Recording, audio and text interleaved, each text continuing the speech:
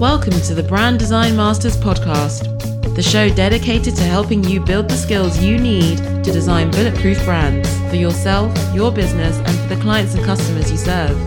And now, here's Philip. Before we jump into the show, I want to let you know that my signature course, Brand Strategy 101, is now open for enrollment inside the Brand Design Masters Academy. This is a foundational course for creative professionals and entrepreneurs who want to get started with brand strategy so you can sell bigger projects, increase your fees for the creative work you already do, and get paid for the thinking and advice you've probably been given away for free. The moment you enroll, you get immediate lifetime access to 7 modules of training with over 8 hours of instructional videos, 25 lessons in all, plus 24 downloadable strategy tools and conversation guides. In Brand Strategy 101, I've taken complex strategic methodologies used by the world's most respected global branding agencies and crafted them into a deceptively simple turnkey process and toolkit that you can use with your clients, even if you've never done brand strategy before or don't know where to start. Brand Strategy 101 draws from my 25 years of experience working with clients ranging from entrepreneurs to small to medium-sized businesses, all the way up to the Fortune 100. So if you're ready to up your game and bulletproof your career and protect your business from the downward pricing pressure of sites like Fiverr and Upwork, then Brand Strategy 101 is the place to start. Just go to philipvandusen.com/BS101 and enroll in Brand Strategy 101 today. Again, just go to philipvandusen.com/BS101 and enroll now. Hey everybody, welcome back to the Brand Design Masters podcast. I'm your host, Philip Van Dusen, and I'm super excited today because I am here with Chris Darafiv. And Chris is the owner of Flyride LLC, which is a custom automotive lighting company. He's also a marketer. He's a total OG YouTuber and Instagrammer and TikTok dude. He works social media probably better than anyone I have ever seen. In 2020, Chris became a full-time content creator and has recently been getting into the NFT and crypto world, which I'm super anxious to talk to him about. Chris and I have known each other for, I want to say, 5 or 6 years now, in and out. And with that, I want to welcome Chris. Thank you. What an intro. That was solid. I appreciate that big time. I've always found you to be like a super fascinating guy because, take this with a grain of salt, but you're an automotive lighting guy. And so that is not a business that you would say lends itself to hipster social media, right? Like there's a lot of industrial sort of service companies out there that are trying to do social media, like desperately. They're trying to figure it out. And you figured it out. Like you figured it out in spades. And so I've always been massively impressed by what you do on social media. So I'd love it if you just kind of introduce what you do at your company in Flyride and then kind of maybe how you got into social a little bit. Sure. Yeah. No, I mean, I started a company nearly 20 years ago now, and it was just me trying to figure out how to, work on my car a little bit. Like I added some little lighting rings that I was manufacturing myself, and people asked me if I would make those parts for them. And I started doing that, and I quickly realized if I'm going to make something special and somebody has to install that, I have to be very clear about how they need to install that. I have to give them good direction. So it was just a necessity. I used to edit skateboard videos from when I was a kid. I was like, I could edit some of these videos that show people how to do this. And so along came this platform years later called YouTube. It was this new thing. I think I signed up in 2006. And I thought that it was Dropbox. So I was like, cool, I'm just going to make this little video. I'll upload it here. Now I only have to share a link, because I used to put those videos on CDs and send them out to the customers internationally. And so all of a sudden, I've got this whole thing that I'm building up that is how-to information. But I didn't know that that's what YouTube was. I didn't know that that was a thing literally for 10 years. In 2016, I found out that there were these people called YouTubers and that they specifically made videos, how-tos, things like that. And I looked back and I was like, I've been doing this for a while, and I actually have a few thousand people that are following along. I guess me just making videos that gave some value without any ask is something that people got behind. That kind of started opening the door to like, maybe this YouTube thing is a pretty solid way to go about it. But I'd been early with that. I was early with Instagram, and when TikTok came along, I was paying attention to Gary Vee. And so I think I've always just kind of been happy to jump on the new thing and find a way to use my voice to just connect with people and help them out. So I think that's a decent nutshell. Yes. When you start off with YouTube, you said you were using it like Dropbox and kind of just as a communication tool, right, with clients. But you did evolve out of that and you became very entertaining. And when I was watching your videos, so what were the steps that you took to take it to a new level? So it's interesting because this has a lot to do with when we met, because that was in a business group years ago. And I want to talk more about that later. But the interesting thing was I told you should go out and do YouTube stuff because like your information is solid. And I didn't realize it at that time, but I had gained a few thousand subscribers on YouTube. And it was because I was showing the end result. I was showing these custom lights that I had built. And I'd done a few of these little how-tos, but I didn't really incorporate myself, my personality or my personal brand was not part of the picture. And so I had this crazy learning lesson in late 2016, which was, hey, it looks like all these guys do is they point the camera at themselves, and then people want to know. They're interested and they want to follow along. So that's all I have to do is turn the camera around, point it at me, and I will have people that are interested in my life. So I made a couple vlogs and I realized nobody cared. I wasn't good. I thought I was good. And then I watch the videos now and I cringe. I'm like, it's so boring. So yeah, it's just a lesson. Like it's not always going to be super interesting to people. And you have to find out like, why are they watching and how you can make it valuable for them. Yeah. And I mean, your custom lighting on cars was, I mean, and maybe you didn't know it then, but it's custom made for YouTube. I mean, lighting and cars, I mean, it's very entertaining and visually very cool. And so I could see how that was a match completely made in heaven. And I had forgotten about the fact that you said that I should get on YouTube. That was really funny. And you're right. That was right when I started my channel. And you were very inspiring to me watching what you were doing with YouTube. And my early videos are just as painful, just sitting there talking head. Yeah, it should be. Oh, yeah. It always is. And that's one thing I try to impress upon everybody who are, aspiring content creators is that starting is the hardest part because you have to get past that first 25 or 50 videos where you just feel like a stick. You feel like a straw man, you're not moving. You're scared to death. Your mouth is dry. You suck, right? But then slowly you get better. Slowly you get the hints. You watch other people. You pick a thing up here and there, and it gets better and better. But I don't know that I've seen a bad video of yours, to be honest. Oh, I'm sure there's plenty. But my buddy Roberto Blake says you got to make 100 bad videos. You got to make 100 videos that suck, and then you can start worrying about making your videos better. But get 100 under your belt. That's some super solid advice for anybody. Yeah, I think you were doing Casey Neistat like before Casey was. I mean, you were in your lighting studio, your workshop, your workbench, like, you were a maker, and I think that was really impressive and it really drew people in because they got to see the process. That's the wonderful thing about what you do is you were really, really transparent. That's the other thing I wanted to say is that you also accomplished something that a lot of people have a real hard time figuring out. How do you be transparent about your life, your process when you're on YouTube? And people get scared of showing what's behind the curtain. How did you feel about that? I can tell you this. I think it's a lot less work. Oh, interesting. So when I met some big YouTubers in 2016, I saw the scary, dark underbelly of YouTube, which is these people were putting on a fake persona.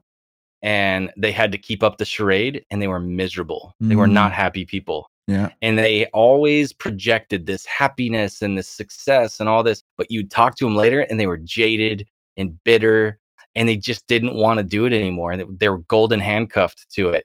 And I was like, ugh, that's gross. Like, I don't want to be that. That's terrible. And something that I was always, I guess, just natural about is I could just be me all the time. So how I am now, how I am on Twitter Spaces or Clubhouse or Instagram Live or at a live event or at the grocery store. It's always the same dude. I don't have to keep up with anything. It's just so much easier that way. Yeah. I don't know if that helps anybody. It's like a basketball player telling you, oh yeah, you got to be 7 feet tall. But like, I'm comfortable as me, and I try to never mess that up by pretending or faking or even acting. I don't even like when I watch YouTubers like act. I'm like, ugh, I don't want to do that. Yeah. I'd rather just be me and that be enough, you know? So you kind of were nailing it with YouTube, and then you expanded into Instagram and some other platforms. What was did you, at the beginning, were you saying, I'm going to do YouTube only and I'm going to do it well, and then I'll grow from there? Was that a conscious decision to center on one platform, or had you always been experimenting with a number of platforms? Yeah, I mean, I think I got my start on message forums, and those sucked a lot. You had to post lots of text and lots of pictures. And I think I learned a little bit about like oversharing and like how people actually like how invested in you they actually are. It's just human to be in it for you. So like if you watch somebody's content or you read somebody's paragraph or whatever it might be, it's about what you get out of that. It's the reason you look at a group picture and who's the first person that you look at. If you're in that picture, you're looking at yourself. We're just hardwired to care about ourselves, right? So I think my early start being that and then getting into YouTube. And then as time progressed, like I was sharing on Facebook and stuff too, but and had a nice little MySpace super custom page with the music and all the things, posting pictures I shouldn't have. Yeah. But when Instagram came along, the only reason that I was early to that was I had a customer who really liked the work I was doing with the electronics. And he'd gone to college for that stuff. He was an electrical engineer. He was just impressed by it and he liked my work ethic. And he said, please let me send my son to come intern for you.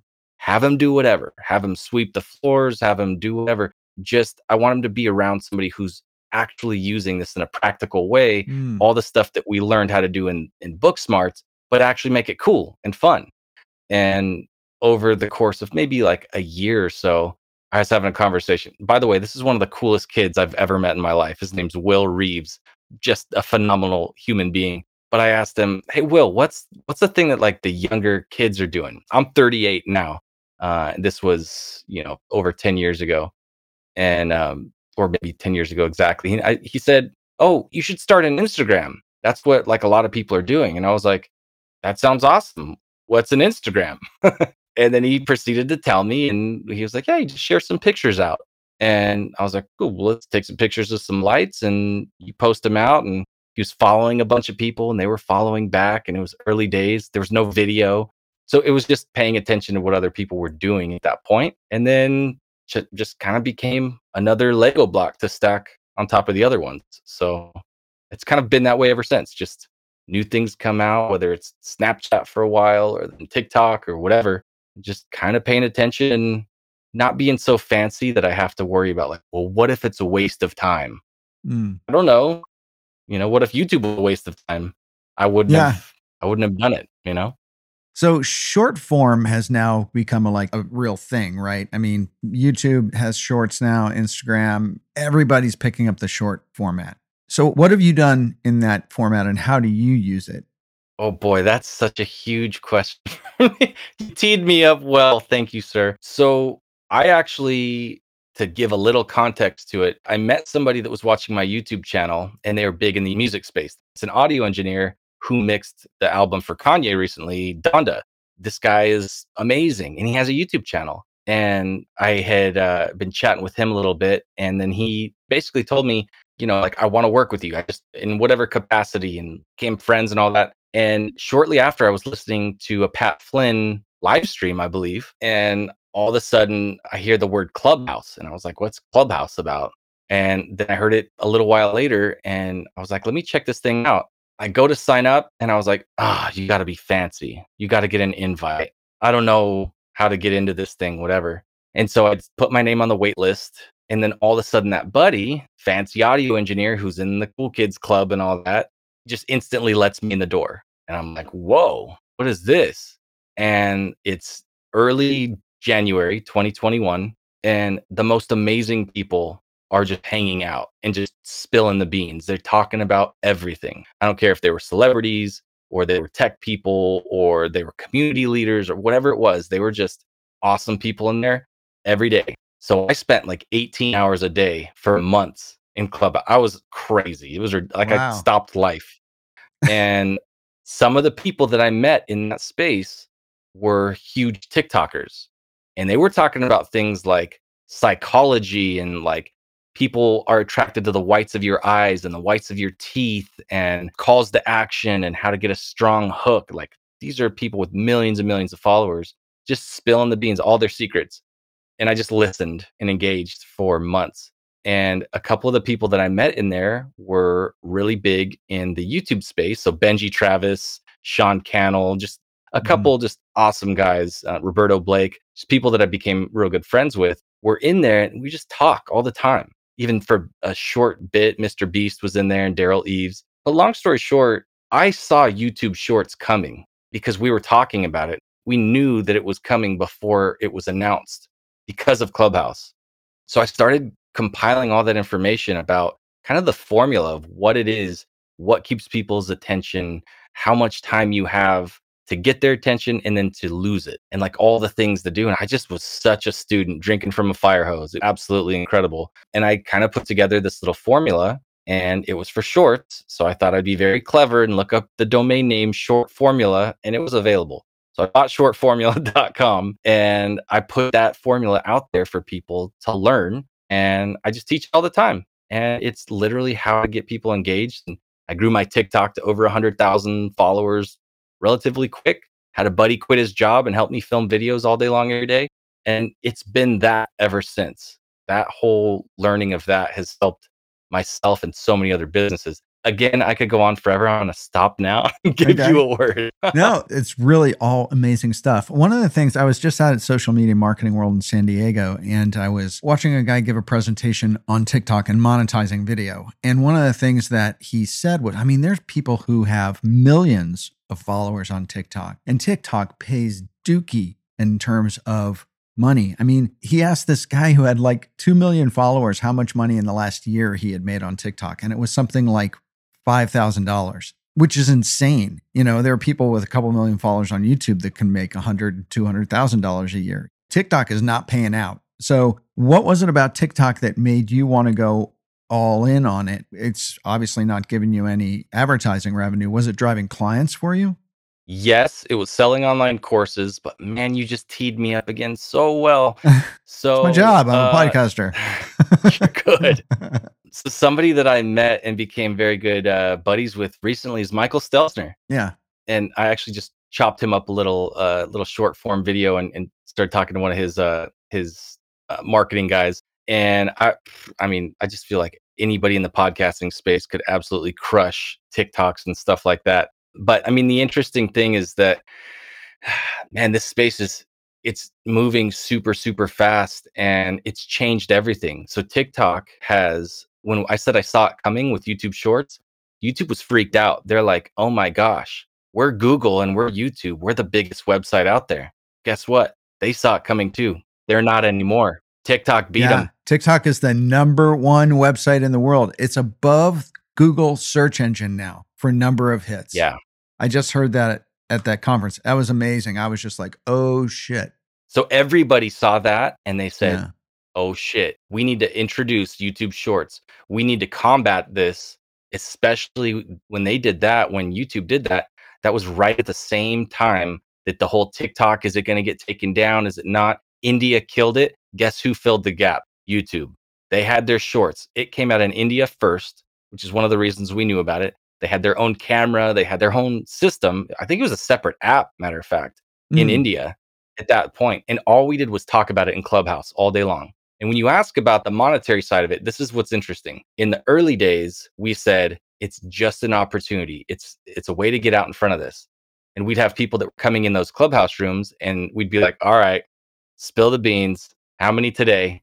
And they'd be like, 50,000 new subscribers. And we're like, oh my gosh. Next day, another 50,000. We watched people go from literally zero at the end of 2020 to over 1 million subscribers in a matter of months while we were watching this happen and unroll on YouTube Shorts. A lot of food creators. My friend Lisa Wynn, she was one of them. There's so many people. I met a guy named Jake Fellman. He became a friend because of Clubhouse. He ended up being a keynote speaker at VidSummit late last year.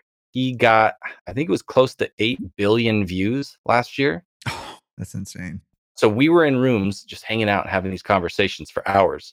Me and Benji started hosting spaces and all that. But to bring it full circle, that was because we were early. Once Instagram tried to emulate TikTok and do their reels and they weren't getting anywhere with it, they finally unlocked something big when they started paying people $1,000 a month if they could get lots of good views. And it was invite only. So I got invited into a program where I was able to, at least make the $1,000. And that was great. It was exciting. And they say they weren't pushing that content. They were pushing that content. Oh, I bet they were pushing out in front of more. And then Facebook opened up native Facebook reels.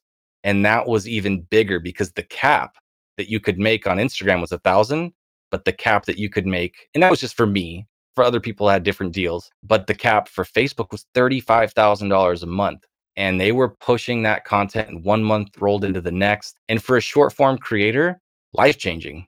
You could go from making peanuts on TikTok to making, $5,000 to $10,000 a month doing exactly what you've been doing. Right. And it changed the whole space. So it's pretty incredible. Yeah. And I think that that's going to be, just from a trend perspective, I think that that's going to be a really defining event. And I think there's a lot of huge creators on TikTok. They understand the reach of it, like showing up on the front page of the Google search engine, right? If you're an illustrator or something like that. I mean, the reach is massive, but the monetization is not great. And it may, over time, Google may say, okay, YouTubers, we're gonna shave it down by 5%, by 25%, whatever it is, and your earning on advertising will get less and less. They'll either try to save money because they know no one's going to go to TikTok because they're not making any money, or they'll keep it high and reward their creators and always attract the best creators. And if between you and me, as if I owned, Google and YouTube, I'd be making sure that I maintained those payments to those creators because they are the people who make YouTube. Would you agree with that? I would. And I feel like they swung and missed so bad. They tried to do a $100 million fund. Just stupid. Like nobody benefits from it unless you're tippity top tier performance. And there's like a max of $10,000 a month.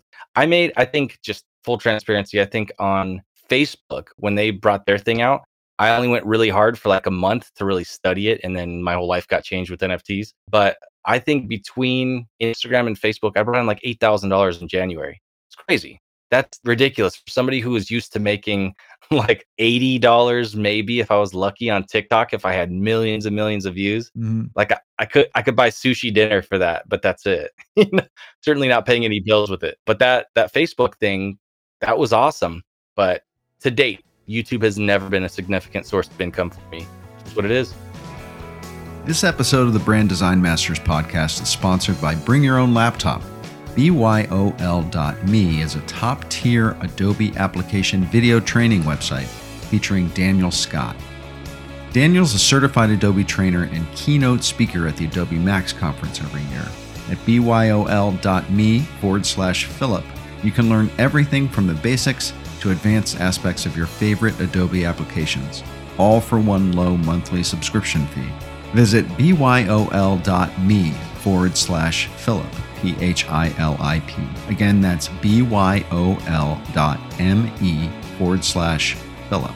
I just know you're going to be amazed at Bring Your Own Laptop's courses. And so you have now become a full-time content creator. And does that mean you're not doing your automotive lighting anymore, or that's running itself and you are just focusing entirely on content? What is your work life look like these days? It's absolutely ridiculous.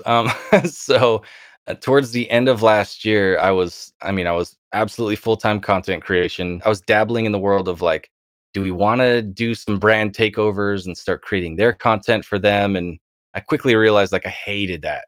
It was annoying. It was having mini bosses that sucked at giving me direction at the thing that I was good at. So that didn't work. But the reality was, as far as taking client work and taking things on where people would commission me to build them special lights and all that, it was still just a means to give me something to make content about. The problem was that space is very slow. Automotive is very slow to react to changes by just inherently, by nature of the DIY guy that's working on cars, they're not just a super affluent group of people. They're not. They're guys that just want to get in there, work with their hands. I love that. I love working with my hands. I'm an artist. I like to create things and get people hyped up on the excitement of what can be done and then actually bring it to fruition and hand it over and they're happy and I'm happy. We make videos about it. I had to learn all these skill sets to be able to do that. And what I found was that those skill sets were far more valuable than the thing that I was actually centered on. The subject matter itself was not as valuable as using those same skills in other areas and helping other businesses do that. And I mean, a big part of my learning lesson, it was kind of like a wax on, wax off moment, but for a decade, right? In the trenches, Gary Vee style, work until your eyes bleed. And like, I don't know, I'm not a big hustle culture fan pusher, but like it certainly made me dangerous. You know what I mean? I got really good at the things that I was doing. And it was because of doing that. And I got to just stay head down and focus in it and build a name in a very small pond. And I kind of just got to the point at the end of last year. I did one big push with my online courses, and I was kind of like, okay, I guess this is what I'm supposed to do. Really push these guys really hard with the email blasts and sequencing and all that stuff. I didn't like how it felt. I was just like, these guys don't have that much to begin with. Why do I need to milk them, like wring them dry? And I mean, it was another Gary thing. Like, the longer you can wait to monetize your audience, the better. You know, like the longer that it takes you to like have any reason to ask them anything, the better, because then they're there because they get value and they keep showing up. So at the point that I really gave that good hard squeeze on them, and I was like, and they showed up and they were happy and grateful. There's nothing bad about it. It just didn't feel how I want to feel every day, and certainly not something that I'm like, oh, let's do this for a decade now. So it kind of left me in a weird situation where I was like, is this really what the top of the mountain looks like? Because I want a better view. You know, I think that's what it came down to. So you set me up perfectly. So now when I contacted you about coming on the podcast, because I knew that we had a lot to talk about and I'd never had you on the show, you said, oh, I've kind of made a pivot recently. I've started really getting into NFTs. So NFTs are obviously pretty new on the landscape for some. Some people have been into them for a while, but explain to me what that watershed moment was like. What happened to you? What were you exposed to that made you really take up that banner and start to get really interested in it? Yeah. So I watched the Bored Ape Yacht Club come out of nowhere, and people started showing up with cartoon faces on Clubhouse, and we just made fun of them. And then they just went away. And then people had conversations about NFTs, which I did not understand, for like 6 months or so. Matter of fact, I think right now, I think it's this week is the 1 year anniversary of the Bored Ape Yacht Club. So they didn't even exist, I think, a year ago today. They were like still ramping up to it. I say that because I didn't get it. And I was annoyed every time I heard Gary Vee talking about it. And I had people that I was following in Clubhouse made a big shift into it. I didn't understand it. And it just seemed weird. And at the very end of the year, at the end of January, somebody that I had been in lots of conversations with about YouTube specifically, when I was in Clubhouse a lot, she contacted me and said, hey, what do you know about NFTs? And I was like, basically nothing. And it's annoying that I don't. I feel left out. I want to know, what do you know about them?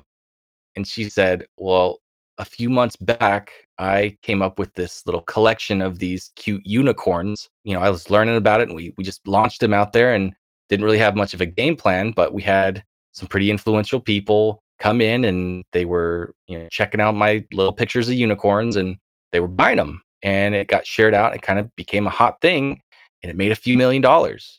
And there were big people in the space, like Steve Aoki was one of the people that bought her NFT. So she kind of started explaining what had happened. And since we had talked last, kind of laid this whole thing out. And she said, I want to show you something really quick. And she shows me this picture. And it's this collage of all these different cute little characters that she had created. She did 2 different collections. One was super successful. Then she did like a little side shoot of that, where instead of just cute unicorns, it was little raccoons and cats and whales and different stuff. So I say all of this, which still doesn't connect with most people. It didn't with me yet. But then she shows me this collage, which was this like really cool looking environment. There was like water and clouds and mountains and all these cute little characters. And she pointed at one of them and she said, "See that little guy right there, that raccoon?" She's like, "That's this dude named James. He works in this industry. He lives in this area. And the little cat next to him, that's his wife. And those three little ones, that's their three kids." And they came into our space and they became part of our community and started connecting. We talk every day. And she was, "I can see that person right there. They're a big deal celebrity over on this thing. And that guy up there, that big whale shaped guy, we didn't know, but when he came into the community and started talking, we really liked him." And then we noticed that a lot of our NFTs kept getting bought up by the same person. And we found out later it was him. He's a whale. He's a super rich guy in the space, and he's come in and been a huge part of our community. So she went on and she just kept telling me more and more about the different people that were in that picture, but she was talking about community the whole time and about actual human beings that she cares about. And I was like, I kind of think I get it. Like this is starting to make sense to me. And she said, "And I want to give you a couple of these NFTs for your two boys, because I have a 13-year-old, a 5-year-old." And she gave me this little list. She was like, "Show them all these and just tell me which ones do they like? Like which one calls their name?" So each of my boys picked one out and she just drops these things. She actually spoon fed me how to set up a MetaMask wallet and how to get everything ready so she could give these gifts to me and my boys. It's kind of like a Christmas present. And so I went through all that stuff. And after that experience, and then going back and being like, wait, these things are worth money. And like now they're worth more. And now the market's changing. And I'm starting to follow the price of Ethereum. And I'm watching Bitcoin go up and down. All of a sudden, I had some skin in the game and I understood the community aspect. And I was like, I get it. This is crazy. This is big. And I started investigating further. And man, that rabbit hole went deep. I haven't come out yet. Yeah, I mean, I think that I know like a centimeter about NFTs. I've just begun to learn about them. And I had a guy hire me for an hour's worth of brand consulting. And it turns out he is minting a big collection of NFTs. And I had to sign an NDA, so I have to be careful about how much I talk about it. But they are tech guys, right? Tech guys and artist guys. And they'd made some money in a previous NFT mint. And they were now, hiring a bunch of illustrators and they were putting together, it was a very cool collection. But the success of it, just like the Bored Ape Yacht Club, was really kind of hinging on story. Like you have to have a really clear origin story, brand story, character story that's going to surround this whole idea of community, because that's the handle, that's the human aspect that people, latch onto. And so he didn't understand story. He doesn't understand branding. And that's why he was coming to me to kind of get a fresh eye on what he was doing and what he really needed to craft in order to tell this story to people, to get them excited about buying the NFT. And as I was learning about it I was learning as much as he was in this call, was that the offline in real life aspect of these NFTs is, to me, and this is the neophyte point of view, that's going to be what separates the men's from the boys in terms of the ones that are long lasting and not. Because a lot of people are looking at this and saying this is the tulip bubble of the 2020s, that one day it's just going to all go poof and no one really cares. But if there is a physical manifestation or some sort of real life community or membership or events that are longer lasting, that's what's really going to be the turnkey aspect of this. What do you think about that? I mean, you nailed it. And that's why we know each other, because we were brought together in a community. We had a conversation. I found out what I tell you this all the time, but I'll say it right here on the podcast. My colors that I have looked at my company since we had that conversation, 6 years ago, I see you every time, Philip, every time I look at my brand and I see the color 99CC33, the hex code that I memorized because I use it all the time. That was for you. You sat and you looked at my brand. We looked at my logo. We went over stuff. You talked about having a pop color and having my other colors. And even as simple as I eventually years later changed up my font, which was a big thing that was bugging me at the time.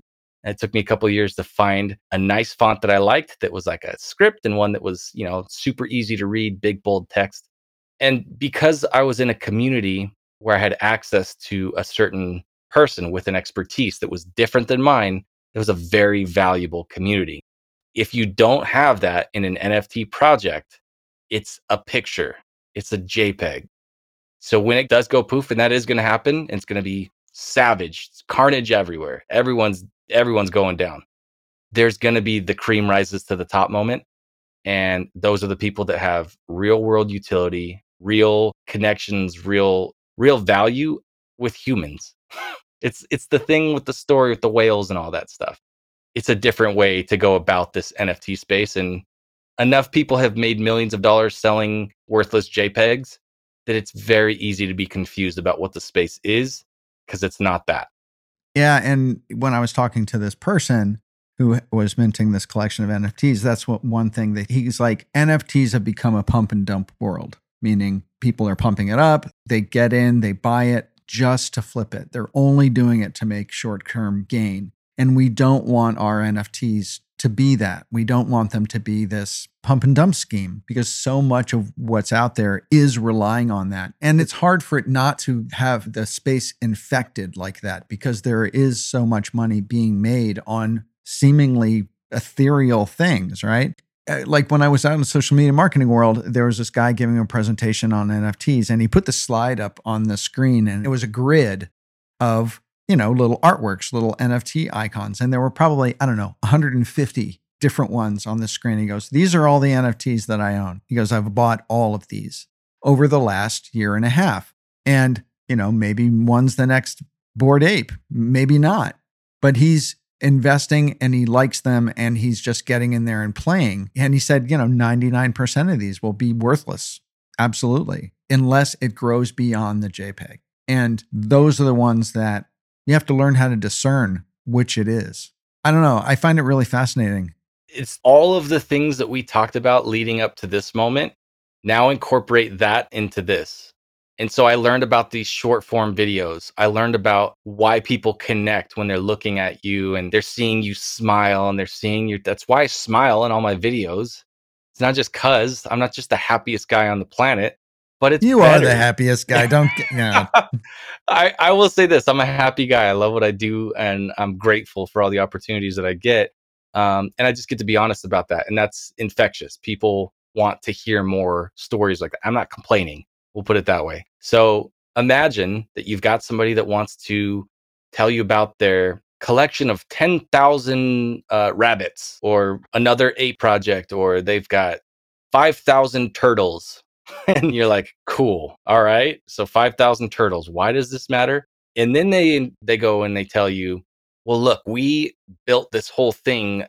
We've got this environmentally friendly thing. We've adopted X amount of these sea turtles. We helped with this big giant thing. And we have a business. We have a long-term vision. And we don't want to go to VC guys and say, hey, can you please lend us some money for a giant chunk of our soul? Can you do that for us? And then have a bunch of say on things that you don't care about. They're like, why don't we get a community that cares about these turtles? And there is no turtle, by the way. I'm just hypothetical. Yeah, but you're talking about it like it's like common stock. Essentially, you're establishing a community, and it's kind of crowd fundraising, but you're issuing common stock, basically. Yeah, and it's something that it's not only that, and that becomes like an issue of securities and SEC involvement, all that.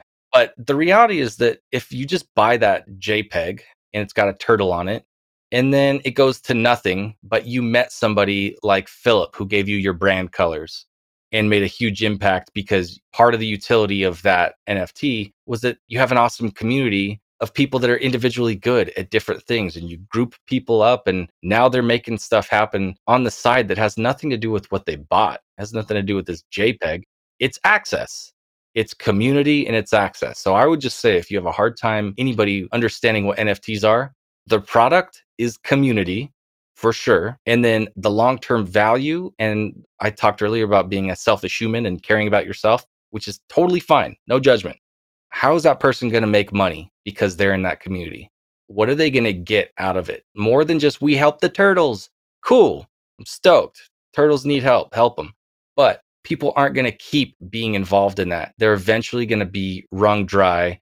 They're eventually going to be like, all right, I got to actually spend my time doing something that benefits me, that helps me personally. And so without there being some sort of a side benefit to it, like these Bored Ape guys that have these special parties and they get together and IRL and big giant things happen, that's a huge side benefit that has nothing to do with the price of, they didn't sign something that says, if I spend this much money on this JPEG, then everything will be better and I'll make X amount of dollars because I get access to this person. But it was born from the fact that you could get connections. I went to a big giant $10 million mansion party for the weekend last weekend in San Diego across the street from the water. Why? Because a bunch of my friends have an NFT called a Blue Chimp. And those Blue Chimp guys are the best and they help each other out and they take care of each other. And in real life, value is massive. And it's community. Again, that's the product. And that's worth getting behind for sure. I love it. All right. Now we're going to have to tie this up, Chris. So I'm going to hit you up with the rapid fire round, which is 10 quick questions. Just to answer word or two is all we need. You ready? Let's go. What's your spirit animal? Wow. I don't know. Like, some are hard, some are easy. I'll warn you. I guess a shark. A shark? If I'm not swimming for it, I'm going to suffocate and die. So yeah. Oh, I love that. That's a great analogy. Morning person or night person? Morning. All right. Beach or mountains? Beach. Dog person or cat person? I love my cats, but I'm totally a dog person. Okay. What's your secret talent that most people don't know that you can do? I mean, I would say most people don't know that I could do all the crazy custom lighting stuff, but I think that's why people know me a lot of times. Maybe now they don't. Yeah, there you go. Well, but I could juggle, whatever, you know. Okay. This is one of the hard ones. Favorite song of all time? Man, there's so many good ones. I'll just say off the top of my head, like Bohemian Rhapsody. All right. Favorite place in the world? I love Vernon, British Columbia. Just happens to be the case. Okay. What's the one thing you would love to master? I would probably just say multiple languages / different martial arts. Who's your hero? I'd say a pretty solid hero would be Gary Vee. Okay. And what's the one thing you would tell your 20-year-old self? Enjoy. It's going to be fun. Awesome. Okay. So this is the big one. I always ask my podcast guests this question. Do you have a personal mantra or manifesto that you try to live your life by? I totally do. And it's that I want to know that whatever I do, whatever effort I put out, I always want the ROI to be that I'm happy about what I'm doing. And I think when you're happy, you won. That's it. Awesome. Well, Chris, thank you so much for coming on the show and talking to us. If people want to get in touch with Chris Derefeeb, how should they do that? I'm spending so much more time on Twitter right now for the first time since I joined in 2009. So I'd say Twitter's a solid place to actually get a hold of me. Comment on something that I tweeted, maybe. It's @Flyride on Twitter. @Flyride across all social, but it'll show my face and it says Chris Derefeeb, so I'm easy to find. So that's FLYRYDE for anyone who's listening. You got it. All right, Chris. Well, thanks a lot for coming on and talk to me. I hope to have you back on the show soon. I will be here for sure. Thank you. If you'd like to help support the Brand Design Masters podcast, please rate and review us on iTunes or wherever you listen to your podcasts. Also, if you want to stay up to date on all our content, products, courses, and live video shows, head over to philipvandusen.com/muse and sign up for the Brand Muse newsletter. That's where we share all the latest news, resources, articles, books, and videos that we recommend to help you build and improve your creative practice, personal brand, and business. That's philipvandusen.com/muse, MUSE. Thanks again for listening. Bye for now.